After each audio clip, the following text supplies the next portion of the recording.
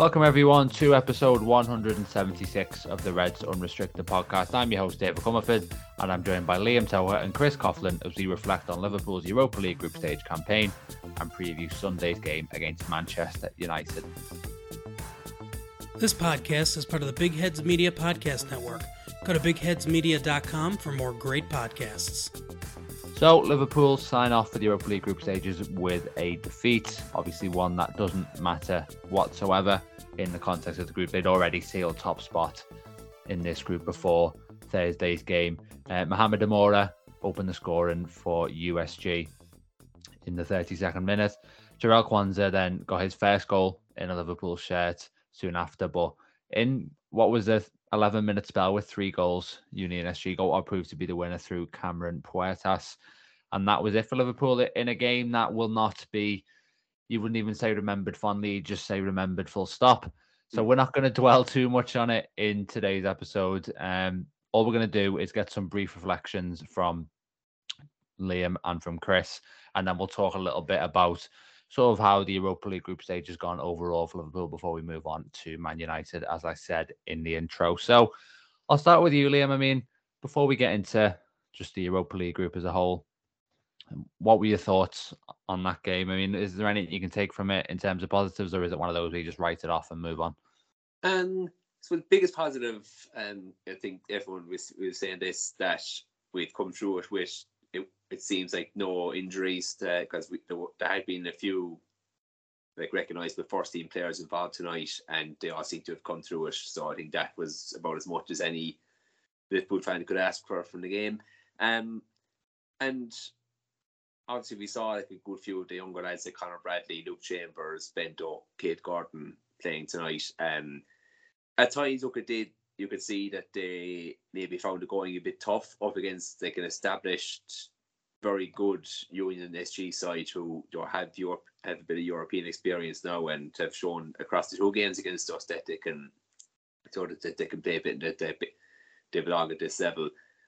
I think the experience those young lads would have taken from playing in a match like tonight's against a good Union SG side who had to go for it because, of course, their own qualification was on the line. They will learn a lot from tonight's game, like far more than what would have played 2 months worth of under 21 matches or EFL trophy games, like, without being disingenuous or disrespectful to the clubs involved in those. So I think, obviously it would have been nice to round it off with a win, but let's face it, if there's one match this season where we're not really bothered about the result, it's this one. Came through with no injuries, young lads got valuable experience. That's the way I'm looking at it.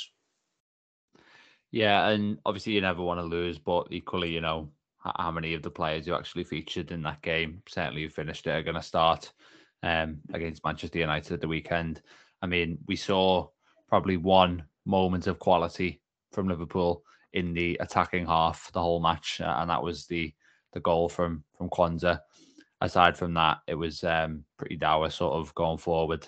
But I wouldn't be critical of any of the sort of more experienced or youthful players, in the sense that obviously there was nothing riding on the game, first of all, but also, you know, when you make so many changes to a team, you're going to get a disjointed performance. And while that was an especially bad one, I suppose, again, you know, it's hard to maybe motivate yourself for a fixture like that, really. So I don't think we need to be particularly concerned about it. I mean, Chris, what was your sort of main takeaway from that? I'd say a lot of it was minutes, of course. Like so Conor Bradley, Kate Gordon, Chambers and Doak, you know, getting that experience of European football in a testing atmosphere as well. It always is in pretty much any European away game. I think when you say about the start or the who's likely to start against United, that finished the game, I think you've got to say Nunez, possibly / probably. I think a lot watching that game will have been relieved that Szoboszlai and Diaz didn't end up coming on. I think they were somewhat token appearances on the bench and ultimately come out with no injuries. I think if I was going to be picky and maybe point out a negative, of course, there's been a lot of reaction on social media to Kelleher's performance. maybe to say at fault for the first goal is somewhat harsh, given that again where the line's done properly and stuff. But again, I thought it looked just about onside. People think offside, and then the second goal, of course, gets beaten as near post. So if you had to maybe point the finger at anybody, it might be Kelleher. But with Alisson back, we saw at the weekend what Alisson does week in, week out, on why he is the best goalkeeper in the world. And we've said that the reason you're a backup is because you're good, but you're not as good. So we already knew that about Quevin Kelleher, and I still do think he's a good goalkeeper.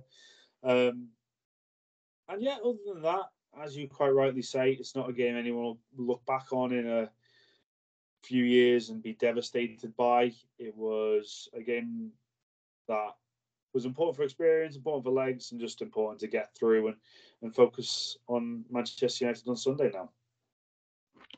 Yeah, I agree with that. I want to revisit your point about Kelleher in a second. I'll get Liam's take on that because obviously he's been heavily involved in the Europa League group stages as a whole. I'll come back to you first, then Chris, and then I'll get Liam's verdict on Kelleher. What have you made of how it's gone? Obviously, we've seen it, I think, mid-September it started now. So a couple of months, 6 games, a lot of changes, 4 wins, 2 defeats. How have you found it? It's been unusual to obviously be in this competition at this time of year after so many consecutive seasons in the Champions League. It has. Ultimately, today, you don't want to be insulting to Royal Union SG. They definitely deserved the victory. It's probably the game that, again, as I've said, you don't really analyse as much. The one strange one for me was Toulouse away, given that it was still in the middle of the group. And I thought, overall, the game would be taken a bit more seriously than it was. I think the Anfield games have shown that certainly at home, Liverpool will be ominous against anybody in this competition. I don't know whether you were going to say about our thoughts on other teams in the competition, but I'll just throw out now. I think it's quite clear now that we know the Champions League teams that are dropping down, and now that we know the teams that are already through in the Europa League, I think that it's quite clear that Bayer Leverkusen are going to be Liverpool's biggest competition in this tournament. Of course, draws work out. Liverpool could get drawn against Bayer Leverkusen in the quarterfinals, and all of a sudden you're saying that could have been a final, but it's being played over 2 legs. For me, Xabi Alonso's team are going to be Liverpool's biggest competition, and I think if Liverpool came up against them, I think we'd see a lot more focus from Jurgen Klopp. I suppose the big question with Kelleher, and again, I don't know whether this is the question we're going to throw out, is would you start him in the final if he is seen as the Europa League goalkeeper? And it is a tough one because I think Liverpool are going to finish in the top 4 anyway, so as a minimum. So I wouldn't say that puts any less importance on if Liverpool got to the final, because ultimately it'd be a trophy. But I think Kelleher would start the final. I would probably start Alisson, but again, I'm not Jurgen Klopp, so I'm getting ahead of myself. Of course, Liverpool are just through to the round 16, but they don't have to think about it now until March. And I think that would be really important in terms of at least skipping a phase and having a somewhat calmer February. Yeah, I think loads of good points there. I'll revisit the thing about the makeup of the knockout stages in a second. Just in terms of my quick takes on it, I mean, to be honest, I haven't really enjoyed it all that much. I think the home game against Lask 4-0, home game against Toulouse, they were they were what you wanted from the competition, making changes, but still seeing high performance levels, seeing, big victories. And that was kind of the positive outlook that some people had, including myself, coming into the group stage, kind of realizing those games. The rest of them were a bit of a slog, even though Liverpool obviously won at last. They won at home to Union SG as well. It was just a little bit dull, to be honest. You're gonna get that when you've got heavily rotated sides and there's a big gulfing class and there's no rhythm in the games, there's no pace, intensity, things like that. But it has kind of probably hammered home a little bit why we like last year, for example, why we were so invested in the top 4 race is because as a spectacle and as a fan, it's just so much more. You just get so much more investment out of playing Champions League football compared to Europa League. It's easier to feel a little bit detached from these games. But it's done and dusted now, and obviously the job, the real job and the tougher games come as the knockout stages progress. Hopefully Liverpool can rattle through those rounds. And they deserve to be in this competition this year. There's no question about that, obviously. The players who featured most heavily, seeing a lot of minutes for sort of Gravenberch, Endo, and Elliott in midfield. That's been sort of the most common midfield combination. Quite a lot of rotation in the front line, obviously. Chances for young players like Kwanzaa and Doak. Quite a few featured tonight too, with the opportunity to rotate. But 5 out of 6 games, Liam, for Kelleher in goal. Obviously, 4 of the last 5 matches too in all competitions with Alisson's injury. Where do you think he stands now compared to how he did at the start of the season? I think he generally did a solid job in the few games where he had to cover for Alisson during the injury spell. Like the Fulham match was, again, probably not his best day.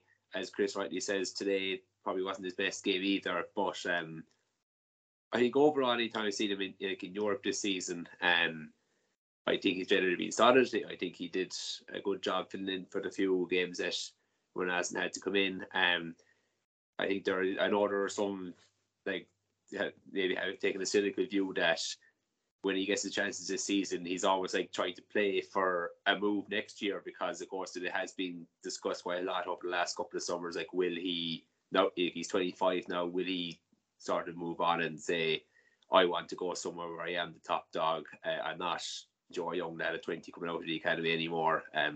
Because he's probably looking at it in terms of his international place as well, because he has been number 2 to Gavin Bazunu at Southampton for the Irish national team, and Kelleher will probably be vying to say he wants that number 1 shirt, undisputedly. And for as long as he's playing second fiddle to Alisson, in fact, any goalkeeper in the world will be playing second fiddle to Alisson at Anfield, then perhaps there is that sense of putting himself in the shop window anytime he does get his opportunity with Liverpool. I would be sad to lose him if he does go, because I think he has been quite solid overall when he has played, and he is without question the best goalkeeper we have outside of Alisson. But at the same time, I understand that if this probably wasn't going to be his last season with us, and I definitely wouldn't begrudge him a move if he were to go. I've been quite happy with him overall, to be fair. Yeah, I think Chris and I discussed Kelleher and his sort of standing after the game against Fulham, and we both sort of defended him. I think tonight was a tough night for him. Again, it's been a mixed bag while he's been in the team. I think the one thing I'd say in terms of the past few weeks is that it kind of feels like when he had this chance to sort of raise his stock, not just obviously at Liverpool, but more importantly within the game as a whole, it kind of feels like it's fallen a little bit. I think a lot of people who thought that he would start for a lot of Premier League teams are beginning to question that opinion a little bit. And again, I don't know if it is just bad form or whether he wasn't necessarily, he seemed better in previous games than he actually was, or things like that. But I think my sort of view of him has suffered a little bit, not hugely, but I expected a little bit more. I think obviously there's been a couple of clean sheets in there, some good saves, but also maybe too many errors. And on your point about sort of Bazunu, I thought last season he was obviously a young player, but clearly the poorest goalkeeper in the Premier League. And I sort of thought to myself, what's Stephen Kenny doing starting, Bazunu ahead of him? I suppose now, if obviously Kenny's not in the job anymore, but if the next Ireland manager has the same sort of opinion, then, it's a bit more defensible now, I suppose, if Kelleher has struggled as he has. But anyway, that's sort of a little bit beside the point. Just to make one last point on the Europa before we go on to United.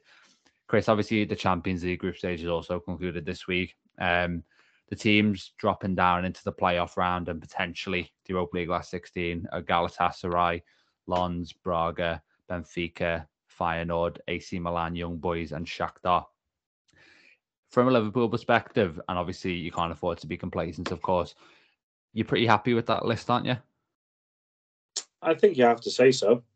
I think the big concern at one point earlier in the week was feeling that Newcastle or PSG would drop into the Europa League, which would have been pretty crazy, especially if it was Paris Saint-Germain, which looked quite likely at one point, really.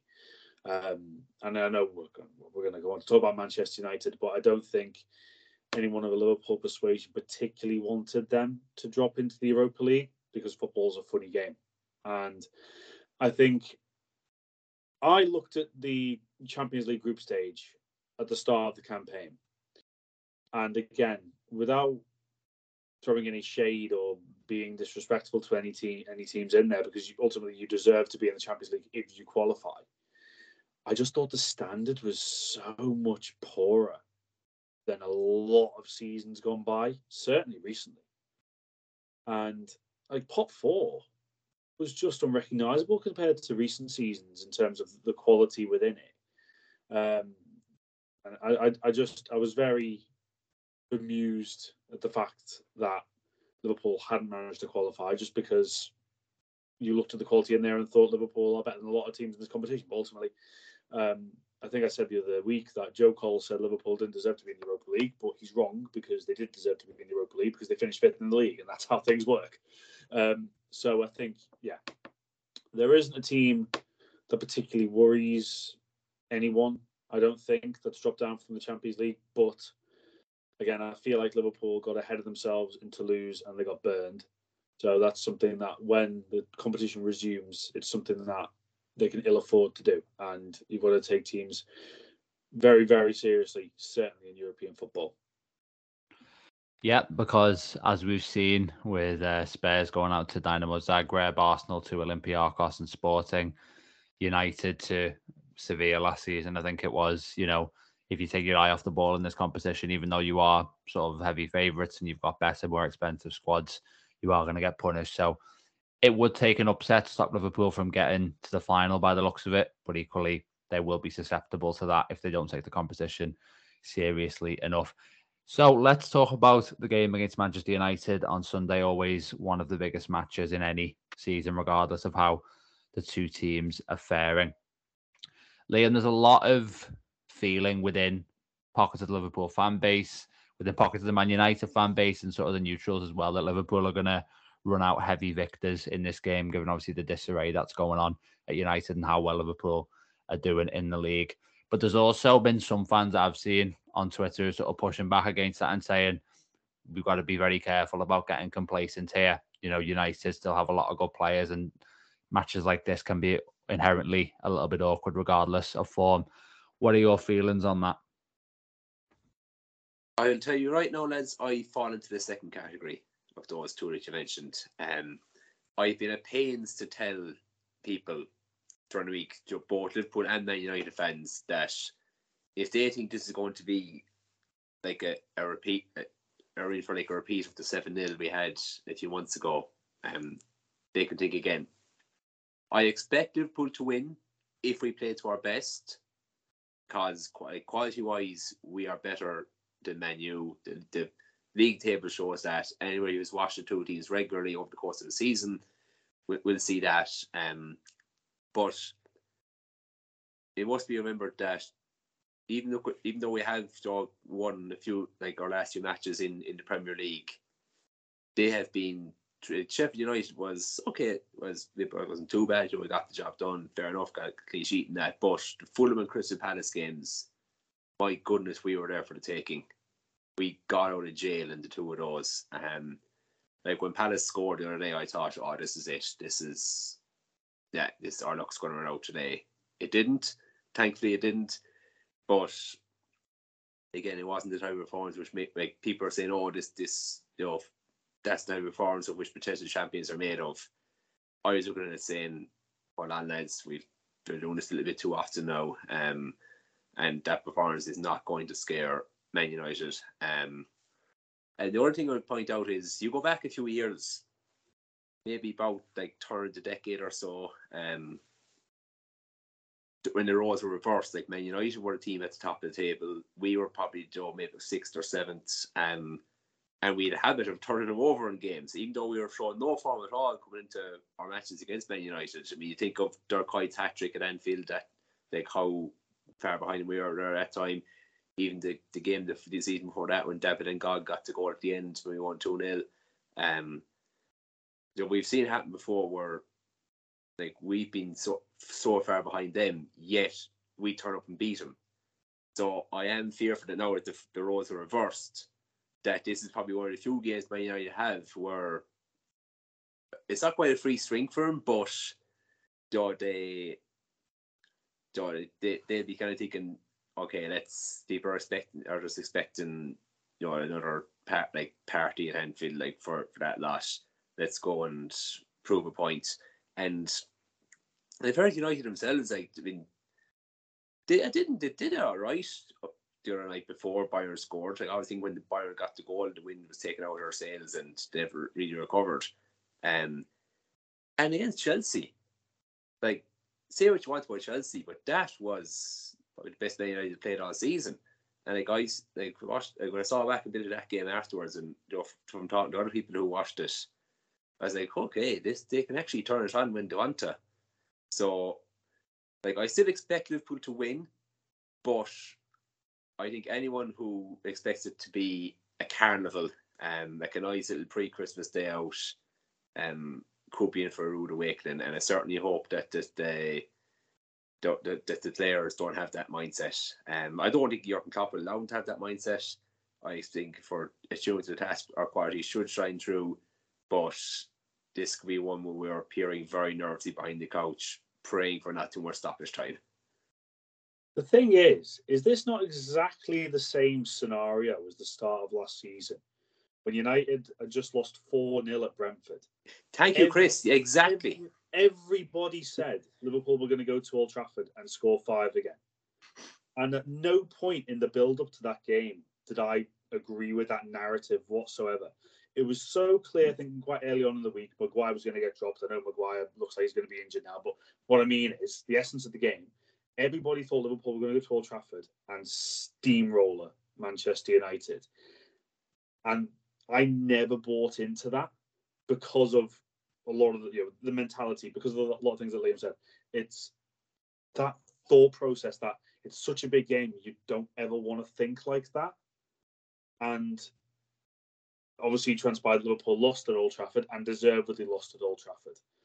And again, they're coming into this game off the back of a heavy defeat against another team beginning with B. And Bournemouth definitely deserved to win at Old Trafford last week. They were magnificent. They scored 3, could have scored 6 and it wouldn't have flattered them. But this is exactly the same scenario as the start of last season. And I think it'll show mentality that Liverpool have where they know they're favourites. I think if you said a footballer who's your favourite or who's favourite, they wouldn't say it in an interview, but you know it deep down that you're the favourite. But it's approaching that and making sure that you're justifiably favourites. I mean, here's what I think. I think Liam touched on it as well. If Liverpool play well in this game, I think they'll kill Man United. I think they will win comfortably if they play. I don't think Man United have the stomach or the on-field sort of talent to live with that. But if Liverpool stroll into this game having taken the outside noise on board and expect to win comfortably and expect not to face much resistance or anything like that, then that is obviously a trap that they have to deal with. And this is a game that, given how poor United have been, I feel like Liverpool sort of have to win it, to be honest. Especially, facing Arsenal before Christmas. And the attitude of this team this season has been largely brilliant. There's games like Toulouse where I think it's faltered a bit, but you can see with the amount of points they've won from losing positions that sort of their character is kind of broadly where it needs to be. But I think another test of that is, in these Premier League games.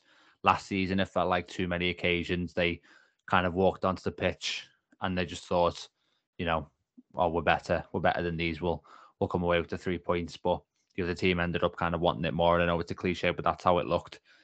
Is that something that they can kind of reverse? So I'm kind of torn on it because I do think that if Liverpool come out strong, it's going to be too much for Man United. I think they'll be overwhelmed, but also you're always wary when you hear so much confidence. And I don't think Man United as a team are in a position at the moment to have that kind of siege mentality. My bigger worry is sort of Liverpool being overconfident and arrogant going into the game. But before we talk about Liverpool's lineup and who Klopp should select, I just wanted to get your perspective on United, because obviously Liverpool's biggest rivals this season is proven to be up there with one of the worst they've had since Ferguson left. From your perspective, Liam, why is it that it's gone so wrong for them up to this point?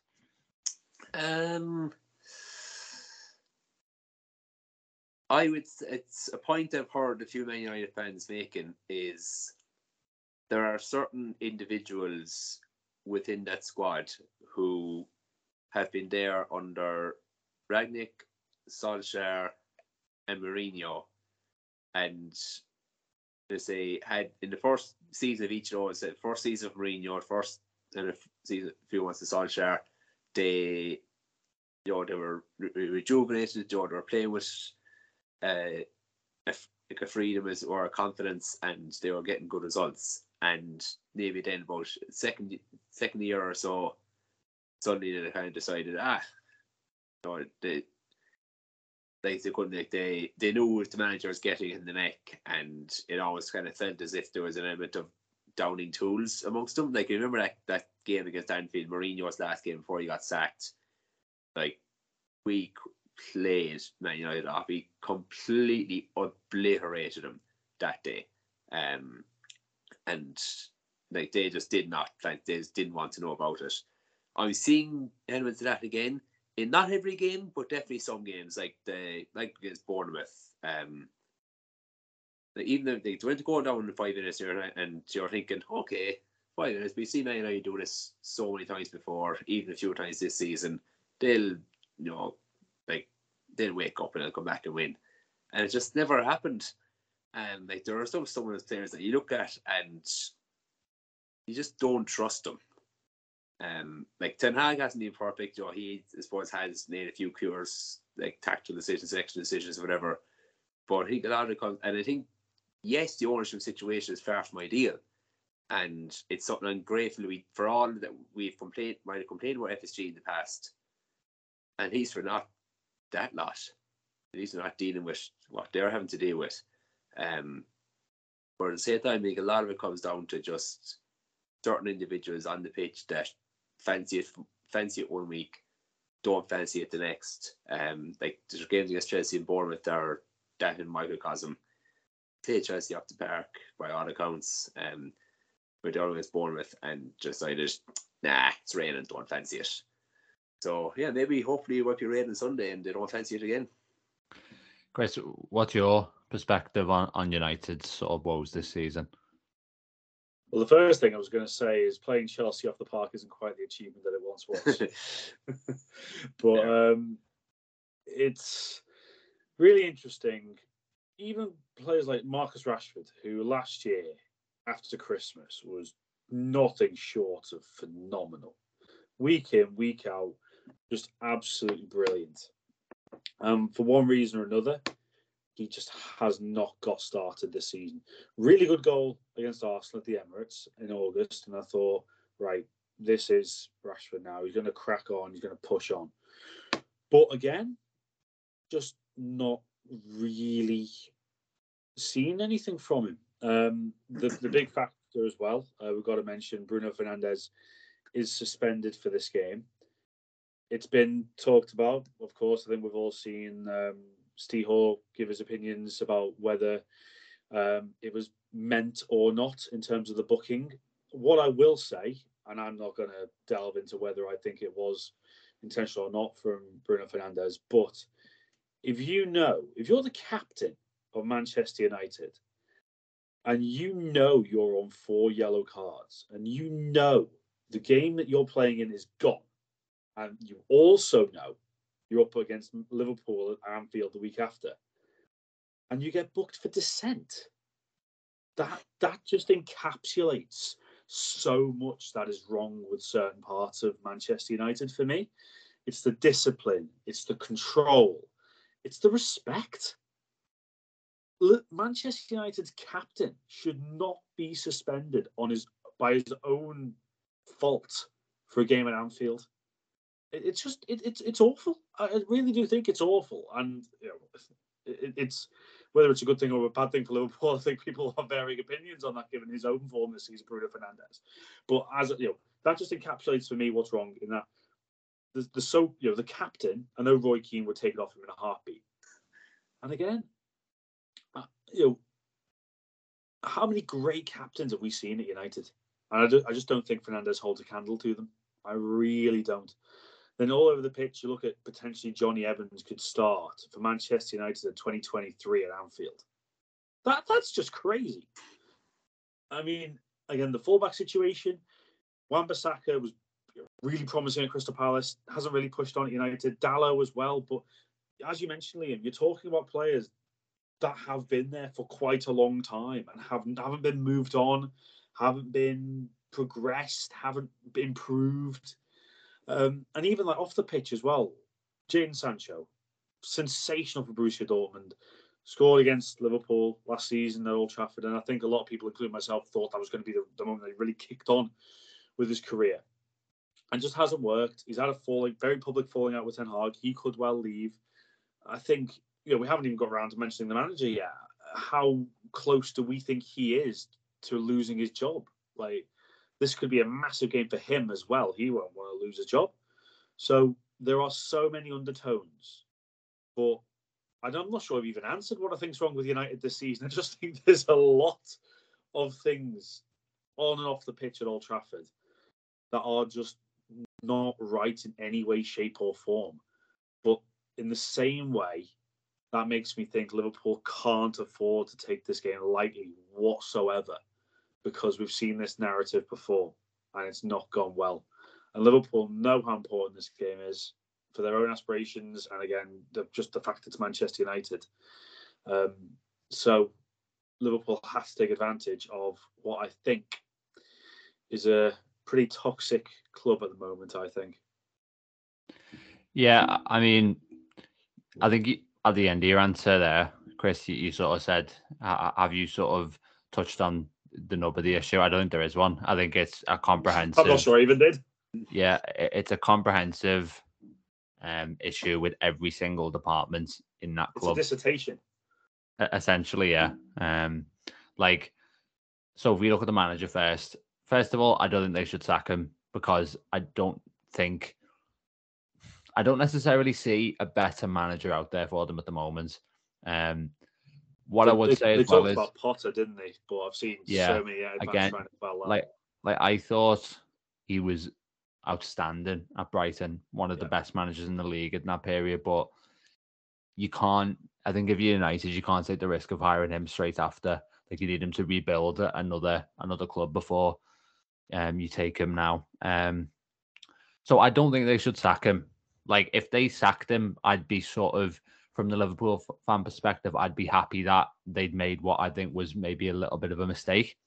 Having said that, I think they're a complete mess on the pitch this season. So I think they would be sort of justified in doing it on that basis. One example of that is, I remember the games against Newcastle and Galatasaray. I think they were back to back, and I watched both of them. And one thing that struck you was they were trying to play out from the back in both games, and the amount of times they were losing the ball was unbelievable. Liverpool have had some issues with that this year, but this is on a complete different scale. And that's either the manager trying to persist with a system that is kind of ill-suited to the group of players he has available, and injuries have been a big part of United's issues as well this season, in fairness. Or it's basically he has that vision, he can't implement it in terms of the positions of certain players and things like that, and just the patterns of when playing out from the back.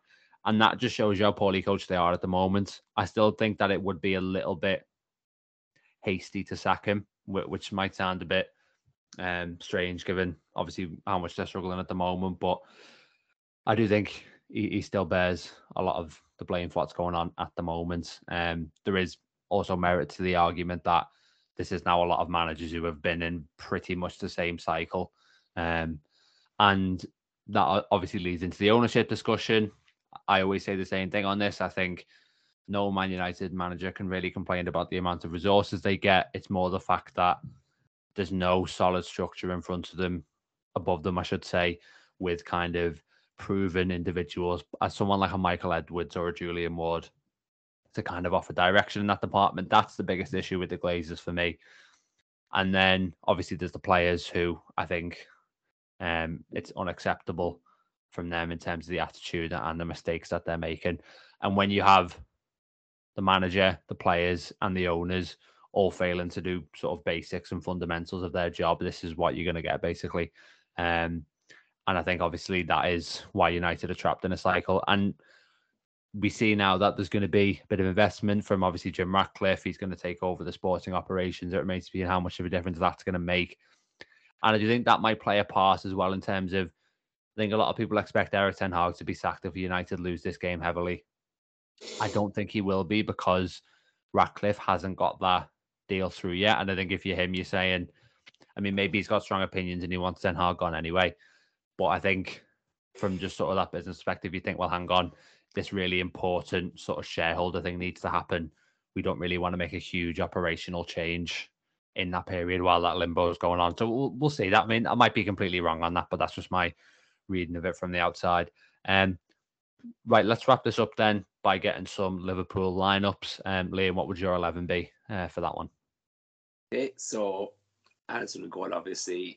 At the back, I would, well, I say Trent at right back, but we know what his role is in the team now. But just for the sake of simplicity, right back, Van Dijk, and I'd probably say Gomez centre back. Didn't feel like Canate had a particularly strong game tonight. I feel like Gomez has always been a bit more composed recently. And Tsimikas left back. Midfield, it looks like McAllister's not going to be available. So I think he'll stick with Endo, despite his poor game in Belgium this evening. I feel like he'd be trusted the most in terms of just that anchor in midfield. Gravenberch and Zalazai then with him as well. And front three, Salah, Nunez, Diaz. Like, Gakpo just didn't take his chance at all tonight. And Nunez, I know he can be frustrating at times, but I think if he's in the mood, he could tear that defence a new one. Same question to you, Chris. I mean, as Liam's talking there, you sort of realise how many sort of mini dilemmas there are for Klopp to navigate. And also there's the question of, with no McAllister, is it worth using Trent as a number 6 like he did in the second half against Crystal Palace? Well, I think you're going to know my game plan within the first 2 players that I name. So, obviously, Alisson, goal. Joe Gomez, right back. Virgil van Dijk and Ibrahima Konate at centre back, with Costa Tsimikas left back. I would play Trent Alexander-Arnold as the 6, with Gravenberch and Szoboszlai either side of him. The front 3 speaks for itself, as Liam said, with Salah, Nunez and Diaz. Yeah, I think after last weekend against Palace, I would maybe have been inclined to make a change to the front 3. But, obviously Gakpo struggled, but so did everyone. So I don't know to what extent that should kind of influence the thinking for this one. I'd probably just about do Nunez and Diaz, but I don't think that it would be a bad thing if Gakpo got the start through the middle. I think the thing with Gakpo tonight, and I'll defend him on this, not that I'm taking any quality away from Cade Gordon and Ben Doak, but when you've got 2 teenagers either side of you up against experienced defenders, I'm not sure how much was expected of Cody Gakpo tonight. Yeah. And also him and Nunez are so different. And Nunez is likely running behind more. And look, if it is Johnny Evans lining up alongside Varane at the weekend, I think Nunez would give him so many problems. And I think that's what ultimately he'll tell. Yeah, Johnny Evans is either going to go off in the first 5 minutes with a hamstring injury, which he seems to do every single time he plays, or he's going to, I think, block about 13 shots or something like that. I think that's the kind of game we're probably in for. I'm just looking at the team from tonight. I mean, we can probably rule out Jones and Elliott from starting, considering that they played the full match. So it probably would be It would definitely be Szoboszlai and Gravenberch on that basis in the midfield, but I just wonder. I mean, interesting line on Gravenberch as well. Obviously, with being a former Ten Hag player, someone who was linked with United in the summer, whether he can kind of step up on that basis. I think I might. I don't know if it's the game to sort of start Trent in midfield, like whether it's the right time to experiment or not. But I'm very tempted by that. In the knowledge that Gomez played so well at right back as well at the weekend. I'm torn on that one, but definitely Van Dijk and Canate, and then obviously Gomez would be at right back if I put Trent in the middle, and then Tsimikas at left back. And yeah, obviously a few absentees, the likes of Robertson, McAllister. It's not a full strength Liverpool, but hopefully they can get the job done against United. And whilst it will be hard to live up to last year's performance in this fixture, hopefully another memorable victory, certainly. But thanks very much, everyone, for joining us for this episode. I think we did quite a good job of getting something substantive out of it, considering the game that we've just watched. But if you have enjoyed it, please do give us a 5-star rating. Remember to follow the podcast, press the notification button, and also in the description of the episode, you can find the podcast email address and also all of our Twitter usernames as well. So you can give us a follow on there if you like. But yeah, thanks very much again for joining us, and we'll be back after that game against United at the weekend. But until then, take care.